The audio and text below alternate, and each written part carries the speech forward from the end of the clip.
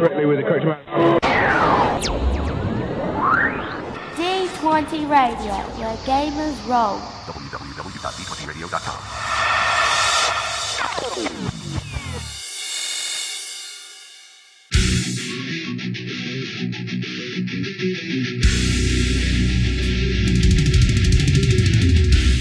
Welcome to Me and Steve Talk RPGs, a podcast where me and my friend Steve try and help you get the most out of your role-playing game experience.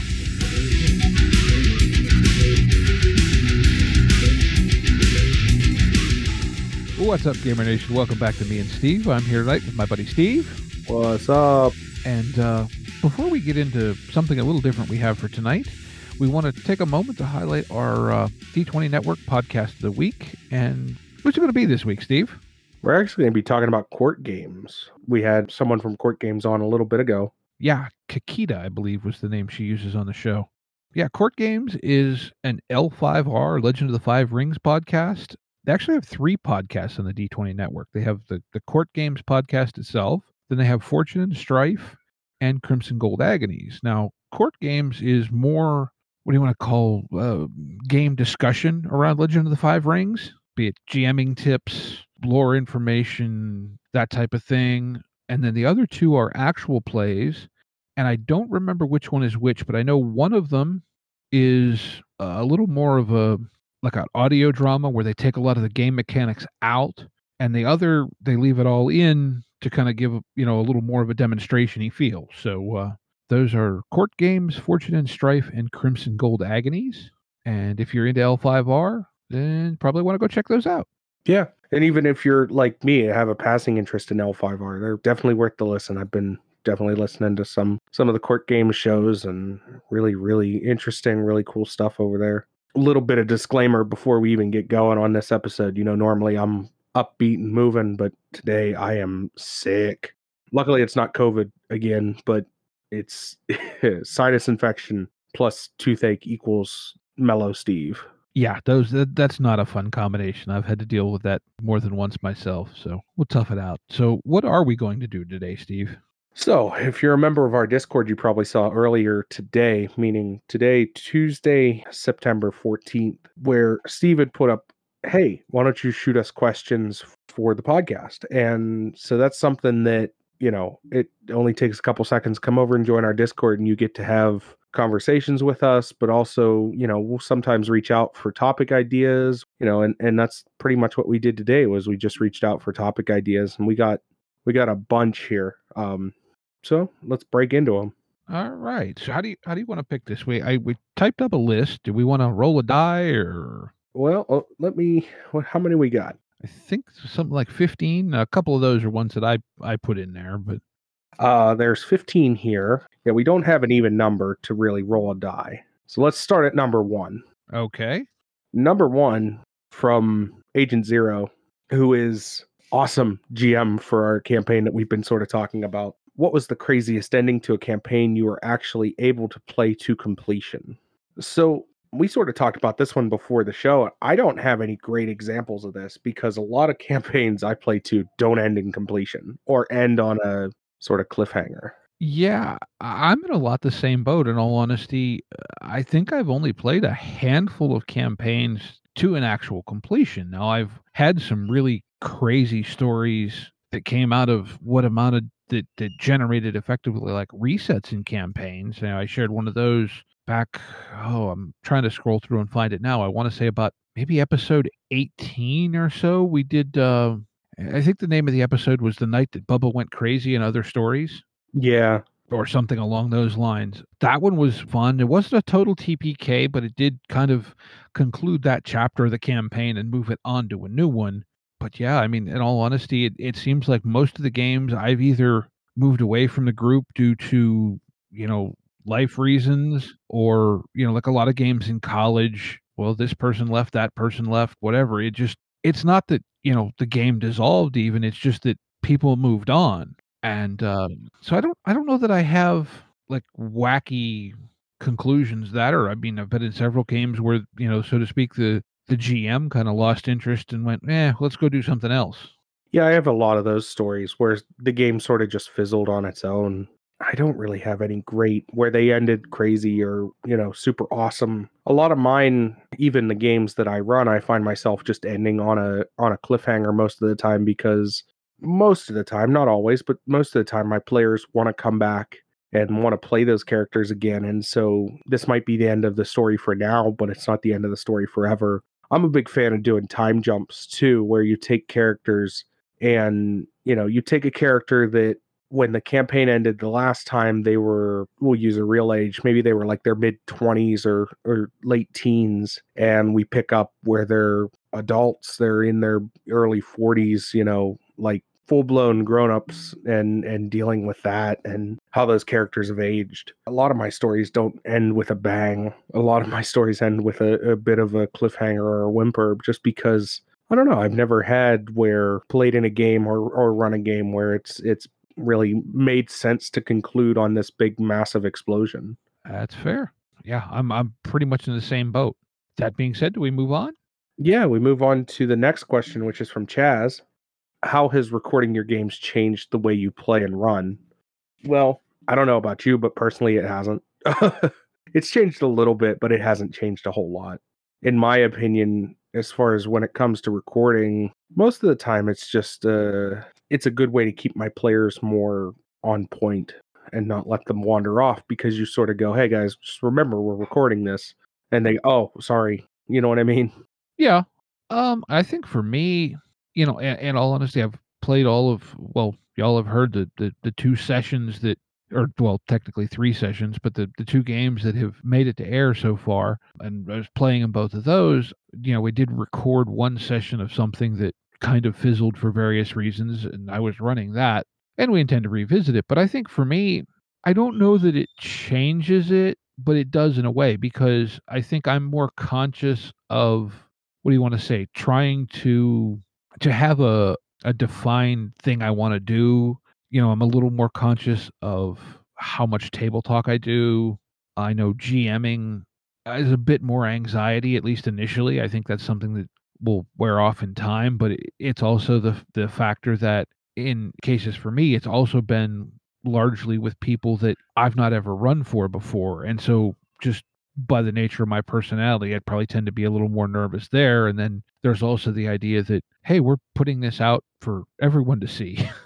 Yeah, that gives you a little bit of pause. I think for me, as far as table talk's concerned, even in personal games, I try my best to the table talk that I do will be at like stopping points or before we get going. Like, when we played live sessions, I would try, we'd do a little bit of talking before the game would get going, but I tried to stay on point for the most part and just keep it moving. Yeah. I think the other thing I might do is I might try and be like a little more evocative in my description, but some of that too is getting used to playing online, which has been, everything I've done that's recorded, where you don't have the hand gestures and the facial expressions to convey things that you would at a table. And that's not necessarily a recording thing, but it is, because I'm also a little bit conscious of the fact that anyone listening to it is not going to have the benefit of any of those things. Yeah, I think it's definitely, I agree with that. It's definitely made me play more up than I used to. Like, I used to, when we would play in live, I would always play a little more subdued. And now I find myself, when we play online, we play these games that we're recording, I'm going a little bit more over the top on my characters, over the top on my voice, and doing a little bit more than what I used to. And I think part of that's because you don't have the advantage of sitting at a table and being across from somebody and using your hand gestures and making sure you're reading their facial expressions so they understand what's being said to them. Yeah. And from that, we'll move on to Hagen's question, which is strangest regular play group and any fun stories. I'll let you start this one off, because I have like one, but Well, strangest regular play group. I mean, it's a little bit, because I find that most people I've met in the gaming community are all a bit unique. So, I don't know what to define as strangest. I think perhaps some of the fondest, if you will, unique people memories I have go back to my college days, in which Hagen actually was part of that, and Mhm. it all centered, and I don't, to this day, I don't remember necessarily specific campaign groups because there was quite a circle of us that it sort of centered around this one Call of Cthulhu game, but then it fractured and I shouldn't say fractured, but it kind of like split off, and some of us played this stuff together and some of us played other stuff, and but that was kind of like the central reference point. Not necessarily everybody in our circle of friends played in the Cthulhu game, but a lot of us did at one point or another. And there were some really unique people in there. The GM, who we all called Cthulhu Jim or just Cthulhu, and mind you, this was back in the mid 90s, but he would respond if you saw him across the street and hollered Cthulhu, he would wave at you. And this game was very out there in a lot of ways because this was the original iteration of Delta Green when it was a Call of Cthulhu supplement. We had one character that someone played, and I believe this person now works in investment banking, was a Irish assassin patterned very much after Leon from Leon the Professional. There was an individual who's now an attorney who was playing a Shaolin monk, and that individual, by the way, as far as his memories, this person had what I can only describe as troll hair. And I mean that, like, remember the little troll dolls? Yeah. I haven't thought about those in a million years. His hair was like naturally red, and this kind of, he could do like the Don King hairdo with nothing in his hair.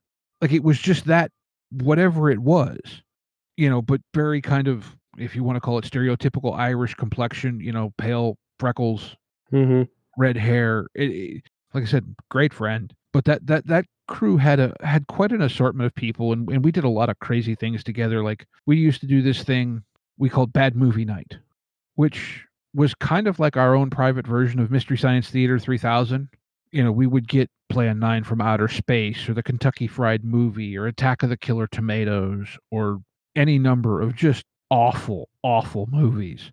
Oh, yeah, I love the Kentucky Fried Movie, and Plan 9's a good time anytime I'm on. I'm not saying they're not a good time, but they're not good movies. No, they're not. And we would get together and watch those and mock them and all kinds of fun stuff like that. And then the one other crazy thing we used to do, and I can't replicate it due to the rating of this podcast, but we had a chant that we used to do every time that stuff really went down in the Cthulhu game, and we would all kind of look at each other, and someone would go start counting, and it'd be 1, 2, 3, bleep, bleep, bleep. So that's probably, like I said, strangest, I don't know, but probably the one I remember the most fondly and as being quite unique. I just have strange friends, just in general. And so to say, oh, well, yeah, this was the strangest campaign I ever played in. No, all of my campaigns were strange. Like, I played 2nd edition Dungeons and Dragons right around the time that the Magic the Gathering set Amonkhet came out, and I was obsessed with that setting because, well, there wasn't such a thing for Dungeons and Dragons. It was Amonkhet is sort of a Egyptian parallel, sort of, in a way. Higher magic, but it's all got that like Egyptian theme to it. And we played Dungeons and Dragons in that, and that was a blast, and that crew just went nuts with that setting. I think about the time that I was playing with some friends of mine, and I ended up a druid who was best friends with a velociraptor. Okay. Well, what had happened was somebody had basically summoned this velociraptor. Like somebody had summoned it as like a find familiar type thing, and it just sort of hung around, and I was the only one that had speak with animals, and so I was just talk to it periodically, and it was like me and him were friends, and everybody else couldn't understand what was being said, so I just seemed like my druid was crazy. Because it was like the raptor would say something, I'd respond back, and it was like the party doesn't understand what you're saying. They just think you're making noises back at the raptor. Like, and then I would tell them, no, he thinks they're this way, and that people would just look at me like, no, I don't believe you. Like, or the time that I ran a game where a dwarf wanted to be carried around in a barrel of ale. Like, I don't know. I let it happen. I was like, you're gonna give me a drowning check every now and again. Make sure you're not in there just sloshed around. But no, I just always had weird friends, and so it's hard to quantify that. Like, strangest regular play group. That's fair. The next one is sort of straightforward, and that is the best die. And this is from, I think they probably pronounce that Kyrie. I know who it is, but I don't know the name they use on our server. I would say it's Kyrie, and if we're wrong, correct us. But I don't know. My personal favorite die is a D100 percentile, which is kind of cheating. That's 2 die. Well, so I think that's probably, as far as like core resolution mechanics, it's probably my favorite. If I had to pick a die that I like the best just because of its shape, I'd probably go with a D12, and only because it kind of reminds me a little more of a rock. And I don't know why that is, but like a D20 is a little more ball shaped because it's smaller facets, but a D12 kind of still has this chunkiness to it that I find aesthetically pleasing somehow. Always a fan of the weird dice, though. I say I've got that D34 in my bag. Yeah, the D34, which I actually got from Hagen, by the way. Yeah, the proper D100s. Yeah, golf balls. 100-sided die. There's a couple really weird ones now. D2 is always fun. I just use a quarter. Yeah, most people do, but if you have a D2, I roll it. Yeah, die are... I always like the systems. I haven't found a good one that's not a comedy system in a long time, or specifically a comedy system. Oh, there's some really cool ones coming out of the 3D printing community, which are basically coins. They're planetary gear sets. Okay. So you have a sun in the middle and a bunch of planetary gears and one arrow on the coin, and you spin the outer ring, sort of like a bearing. And as it spins, each one of the planetary gears processes and rotates in a circle and then lands on the number. I'll have to show you.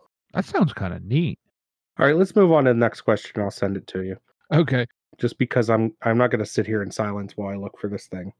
So the next question is, what do you think of how tabletop is progressing with games using Kickstarter and professional DMs and celebrity games becoming a thing? And that's coming from Sarcastic Smiley Face. I think it's a good thing, and I think it's a bad thing in some ways. What are your thoughts, Steve? I mean, it's a big topic. I think it's good as a whole.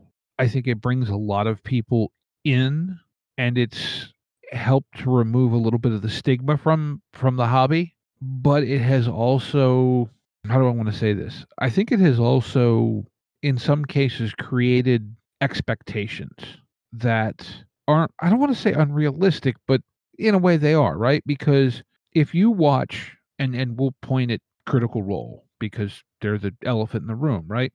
If you watch or listen to Critical Role and you see how they play Dungeons and Dragons or whatever game they happen to be playing, whatever, and then you expect to go down to your local game shop and find a game and it's going to be just like Critical Role, you're going to be let down most likely. Not saying definitely, but it's more likely than not. And some of that, I think, is because, well, one, they are professional entertainers. They are putting on a production. They're all actors, so the tools that we're using to play Dungeons and Dragons or whatever game we play, and the tools that they're using to play the same type of game are the same tools. But unlike you and I, who play, a couple games a week, whatever, and that's all we really use those tools for, these are the tools that they've used to make a living for years. And so they're just going to be better at using them. Just like, if I'm working on my car in the driveway, I know how to use the tools I have and I know how to do a lot. I'm not anywhere near as efficient and effective as a professional mechanic who works on cars all day, every day. Yeah. I think that's the quandary, so to speak. I can completely understand and agree with you on that. I think it's a good thing in the way that it gets exposure. I just don't necessarily like what it does to new players, because new players really feel that they have to work towards that Matt Mercer, or I have to be like, it's a little bit different, and it's tough to quantify to people when they're new to the game. No, it's okay. You're doing fine. Because I've played with a couple people more recently where it was like, oh, I'm trying to be like this, or I'm trying to do like that, and I'm like, no, you don't need to. Do your own thing. You are doing great. Everybody's having fun. Like, Yeah. Yeah, and I'll try and dig it up and put a link in the show notes for it. And you were specifically referencing Matt Mercer there, and there's a phenomenon that gets talked about every now and then called the Matt Mercer effect, which is that people feel pressure to be able to run a table like Matt Mercer. And Seth Skorkowski did a really, really, really good video on this. And like I said, I don't remember the name. I don't even remember if it actually referenced the Matt Mercer effect, but I know he talked about it. And it's a really insightful video on the topic. And like I said, I'll try and throw a link to that in the show notes, if nothing else, just so people can go and watch it because it's really good.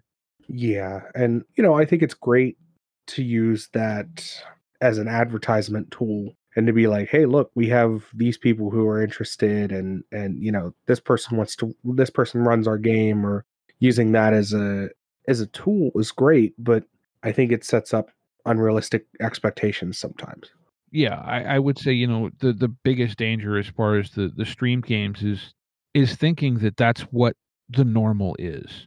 Like I've said, and I don't know if I've said it on the air, but like I actually like for me amusement parks are kind of a strange thing because the first amusement park I was ever really at was Cedar Point, which is a pretty darn nice park, or at least it was the last time I was there. But I worked there the first 2 summers that I ever went there. I was an employee there for the season. Hmm. And so, like, because that was my first real exposure and I was there a lot, in my mind, that's the standard of what a park should be. Right. And so if I go to, we're in the Pittsburgh area. So if I go to, say, Kennywood or Idlewild, in my head, I'm comparing them to Cedar Point, and they're not. They don't have the same budget. They don't have, all the things. And I'm not saying that they're bad parks, but they don't hold themselves to the same standard that Cedar Point holds itself to. And so I think that's where you have to be conscious with your home group or your group down at the local game shop that that's not the standard they aspire to. And it's unfair. And you mentioned even it's unfair to hold yourself to that standard because unless you're a professional actor, you don't have the tools at the same level they do, at least not likely. Yeah, it is unfair to hold yourself to that. It is very much an unrealistic standard. Unless, maybe you are a professional actor. If you are, please hit us up. We'd like to talk. Yeah. But no, it's one of those things where I think it just doesn't help a lot of people, and it does give exposure, and that's great, but it doesn't help a lot of people that have that mindset of if I can't do it perfectly, what's the point in doing it? And I think, I fall into that sometimes. I get that paralysis of like, oh, if I can't do this perfectly, then I'm just going to quit. And nobody's perfect, and Dungeons and Dragons and tabletop RPGs in general are such a subjective thing that the question I always ask is everybody having fun? As long as everybody's having fun in whatever way you feel is fun, then you're not doing anything wrong. Exactly. As to, the other half of that question being Kickstarter and how I think that has really enabled a lot of smaller companies to make a splash. Yeah. If you look at, for example, well, obviously the most recent one being Magpie with the Avatar Kickstarter, which just obliterated previous records for funding for a tabletop RPG on the Kickstarter platform.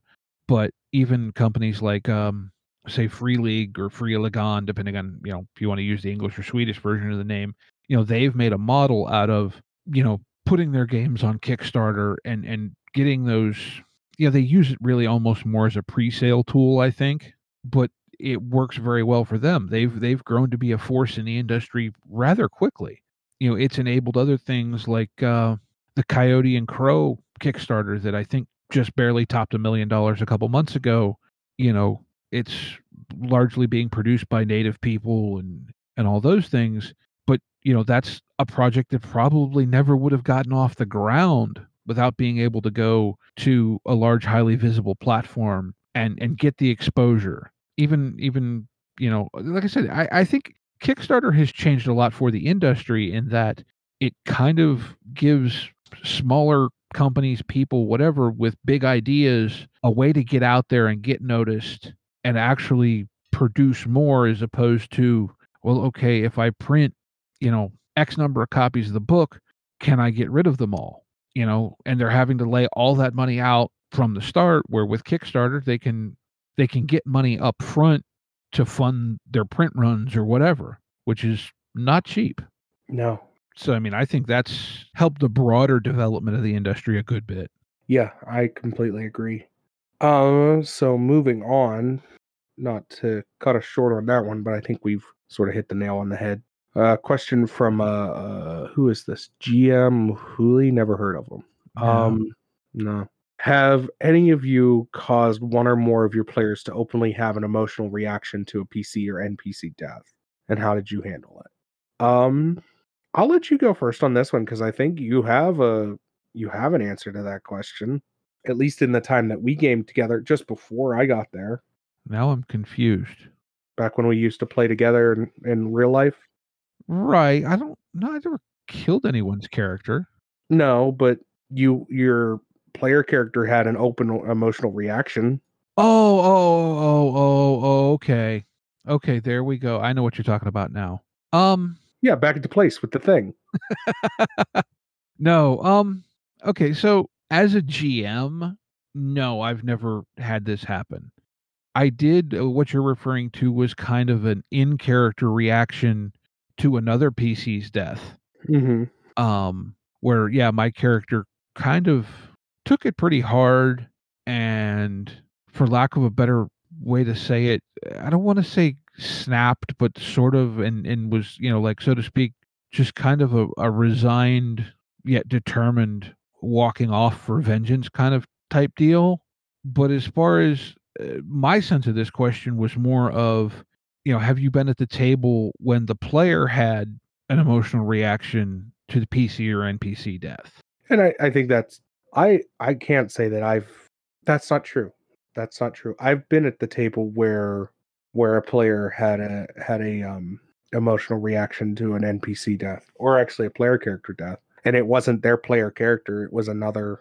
I was playing with some friends of mine who we were all very close, and yeah, just some stuff had happened, and it wasn't an inappropriate reaction, but the players, some stuff had happened with one of the players at the table, and we'd taken a long hiatus from the game because of that, and felt that it was time to go back, and it was just a culmination of real life emotions plus in-game emotions. And yeah, I've been there and seen it. I haven't run anything where I haven't run anything where I was in charge of that situation, but yeah. I was there when there was grieving, essentially.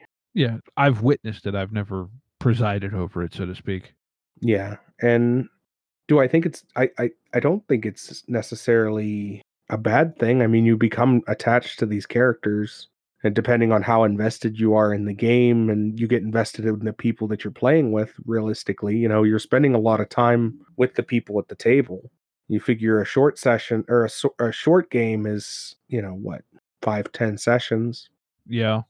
And then you get into longer running campaigns where you're playing 100 plus. Mm-hmm. And you've been playing with these people for a long time. You've been getting invested in their characters realistically. And I mean, it changes based on player type. If you're not, maybe you're very analytical and you don't get invested in the characters. Well, that's your player type. But, some people get really invested in each other's characters, and I can understand, and then, like I said, sometimes real life comes into the picture and sort of throws a wrench in things. And I think that's where hopefully soon we're going to have someone on to talk about the safety toolkit and being safe when playing the game, because at the end of the day, it is a game. Yeah. And I think this treads into that area because, yeah, emotions. And here's the thing about it, right? Like, I don't tend to, it's not that I don't love my characters or whatever, but I don't get attached to them in that way. Even if I'm feeling the emotion, there's a intellectual disconnect between it being, what do you want to say, real, factual. That's not the right way to say it. I'm conscious I'm playing a game. Yeah, it's the difference between reality and playing pretend. But I remember something I heard someone that came to speak at our high school. They were talking about something, and obviously this is years ago, but the phrase that sticks in my head was, he was talking about something, and he said, and people will call it puppy love, but the thing you have to remember about puppy love is that it's still real to the puppies. Yeah. And I think that sums it up. I don't fault anybody who gets emotionally attached to the characters, to the stories. Like I said, I was there. I've been through that. It's difficult because you get attached to the people playing the characters, and you associate those people with that character.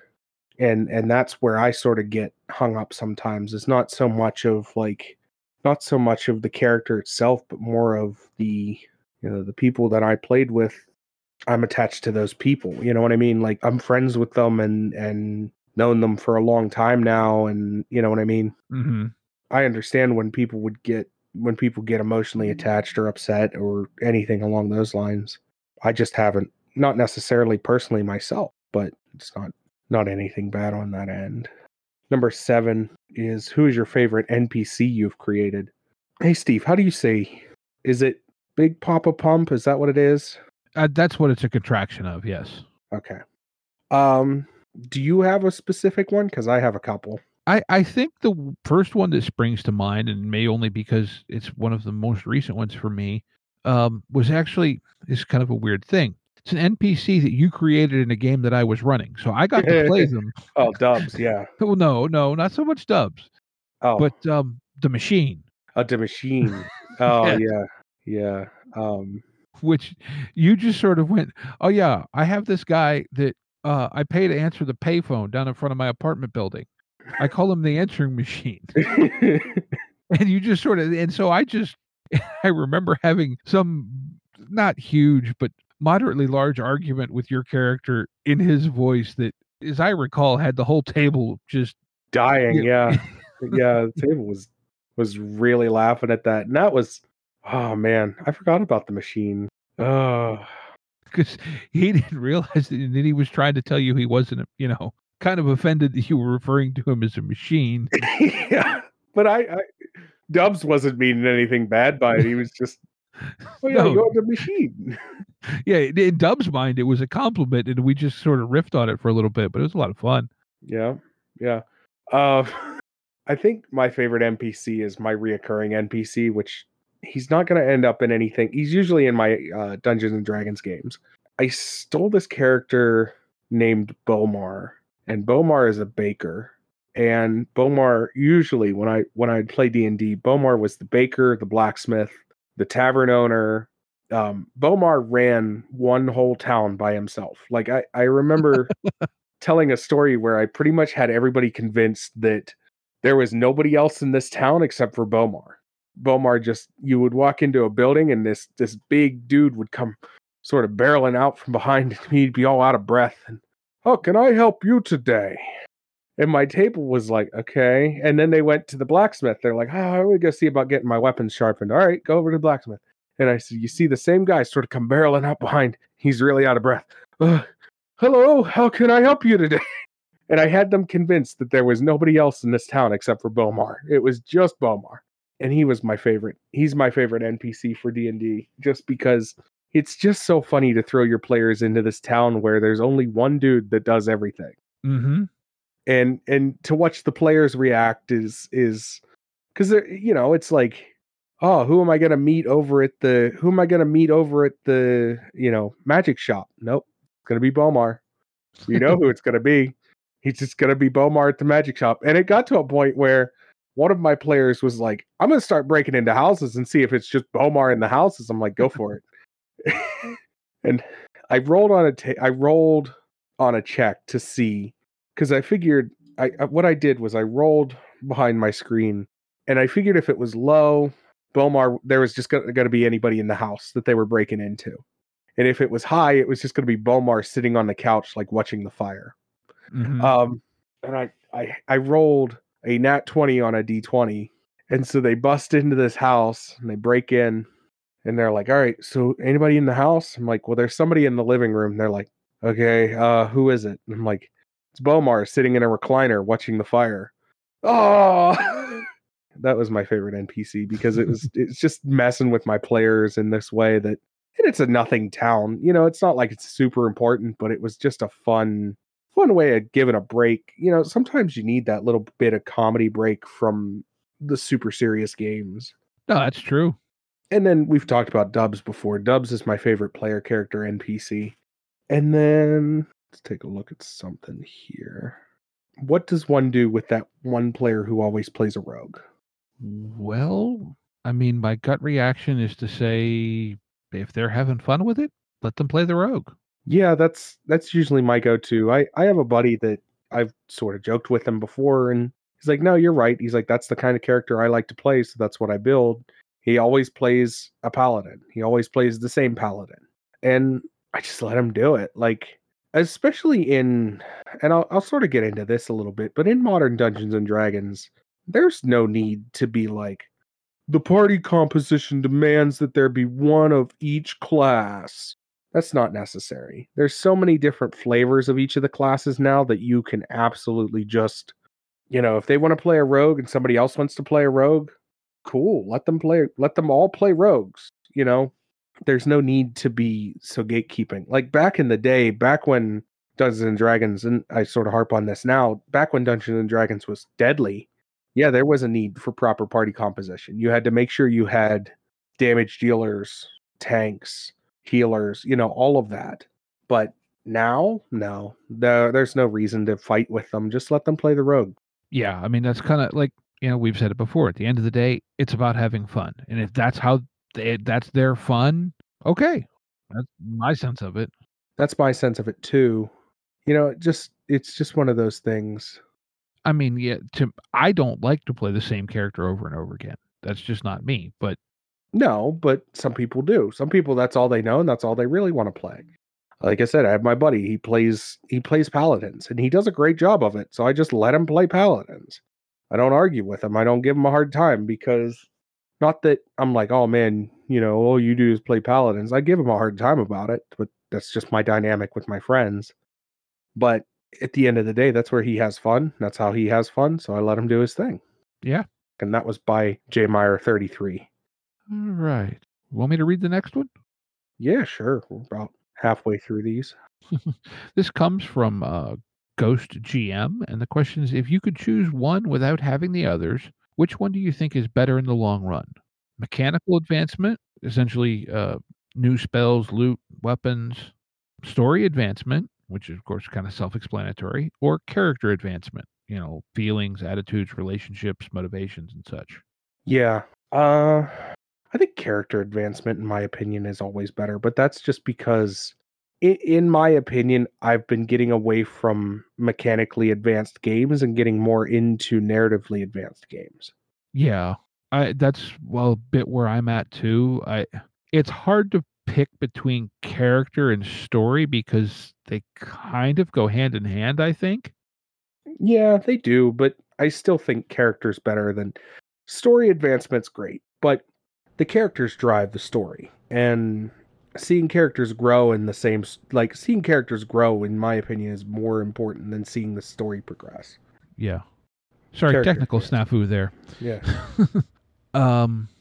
So yeah, I would say I'm with you. I think character probably would be my first choice, followed by story, and then probably mechanical as my last choice. Yeah, I think mechanical's great. Where I'm at gaming wise at this point is that I'm more in it for the narrative and the story and the characters than I am for, oh man, look how good I can do the thing. Yeah. The next few were ones that I wrote up because I wasn't sure how many people we were going to have asked questions. So let's actually skip yours. Okay. Unless you had one in particular you really wanted to cover. They were just kind of conversation points more than anything. Okay. Alicio asks how to add a lot more emotion to the story. I think stakes, and that sort of gets into player involvement. Mm-hmm. Which, honestly, we've done sort of one episode on player involvement, but we could do a whole series on it. Yeah.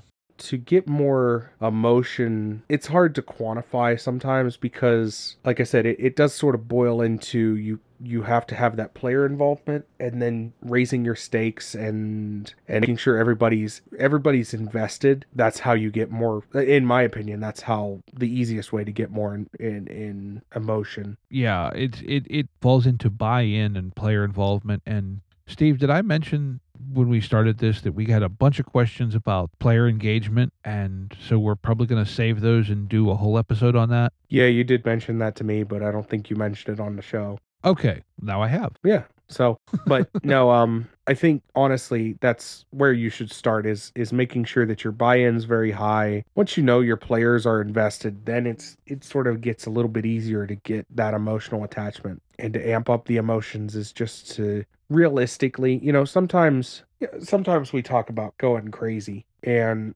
getting a little wild and doing the weird things. But I think one of the ways that's important to bring up and to raise the emotion in a room is to realistically raise the emotion in a room. Give them a genuine threat. Give them a genuine problem. As long as they're bought in and the players are invested, that becomes a whole lot easier. Yeah. And at the same point, emotion is a thing you do need to be, to a certain point, careful with. Yeah, and we're going to get into that, I think, with Safety Toolkit as well. Yeah. So moving on from that, another one from Alessio.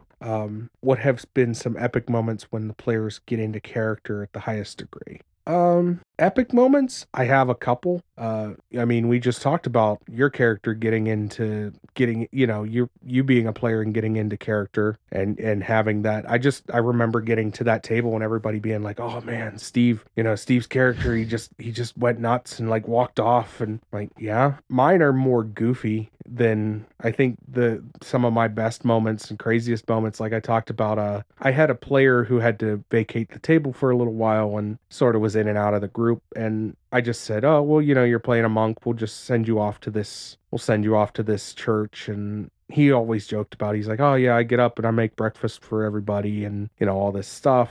And so my players knew he was coming back, and somebody said, "Oh, well, so-and-so's back." And I just remember one of my players going, "Oh, I need to go to the church." And so they went to the church. They walked in the doors, and they in the loudest, yelling, shouting tone, they yelled, "Bring us the breakfast maker."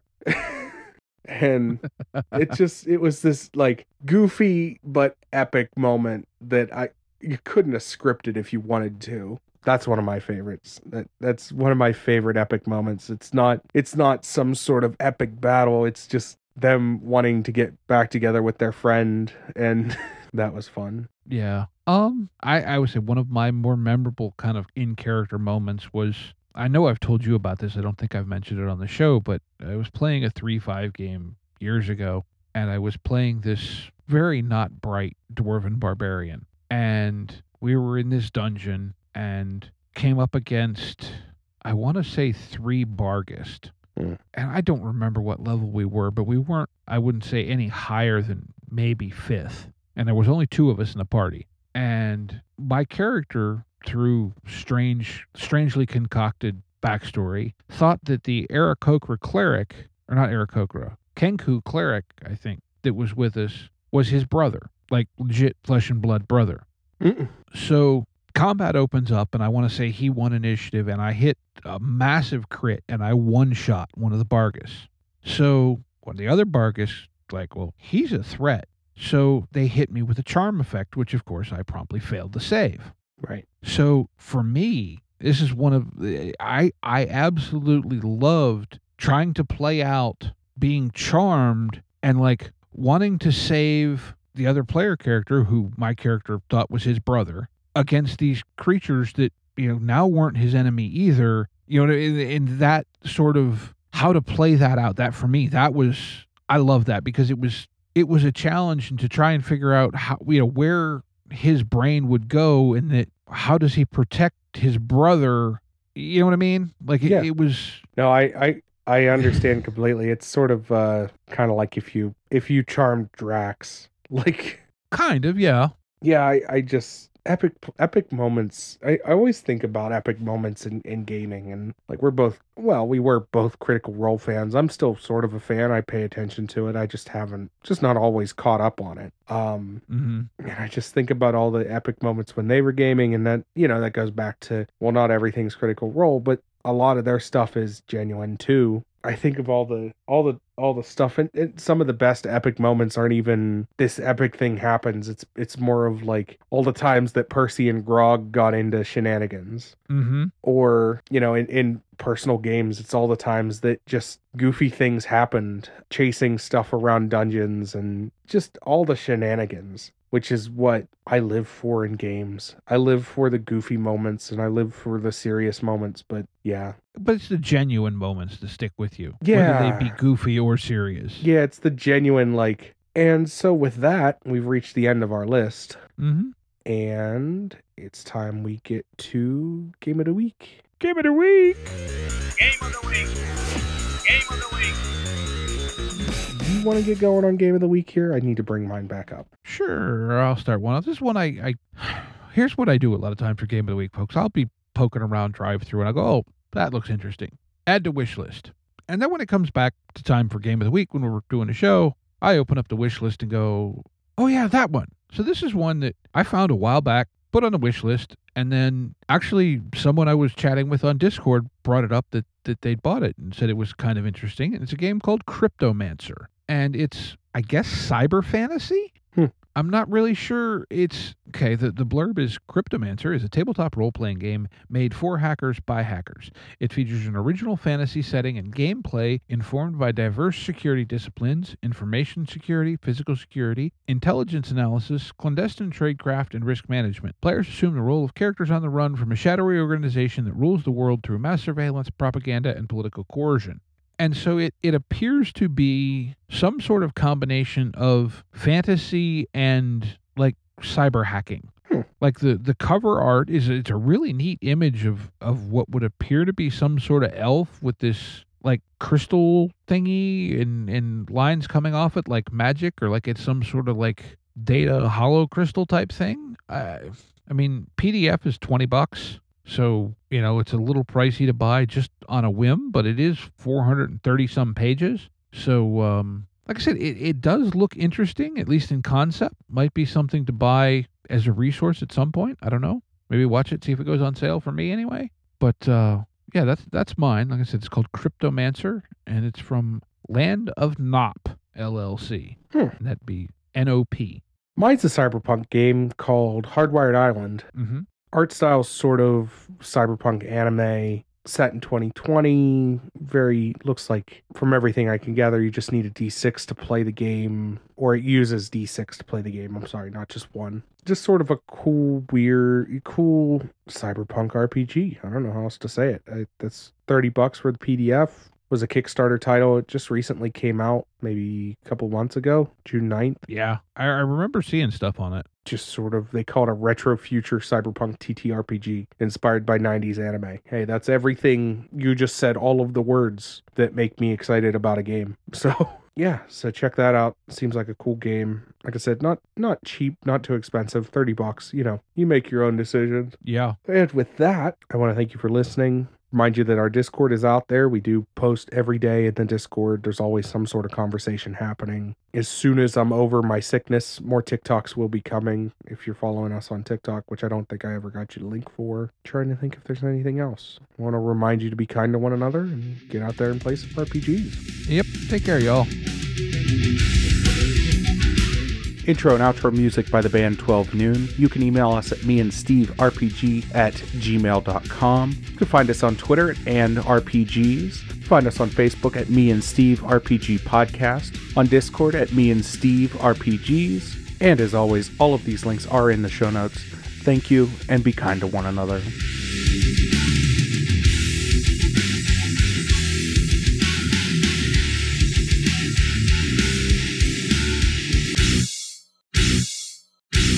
How much for the cigar?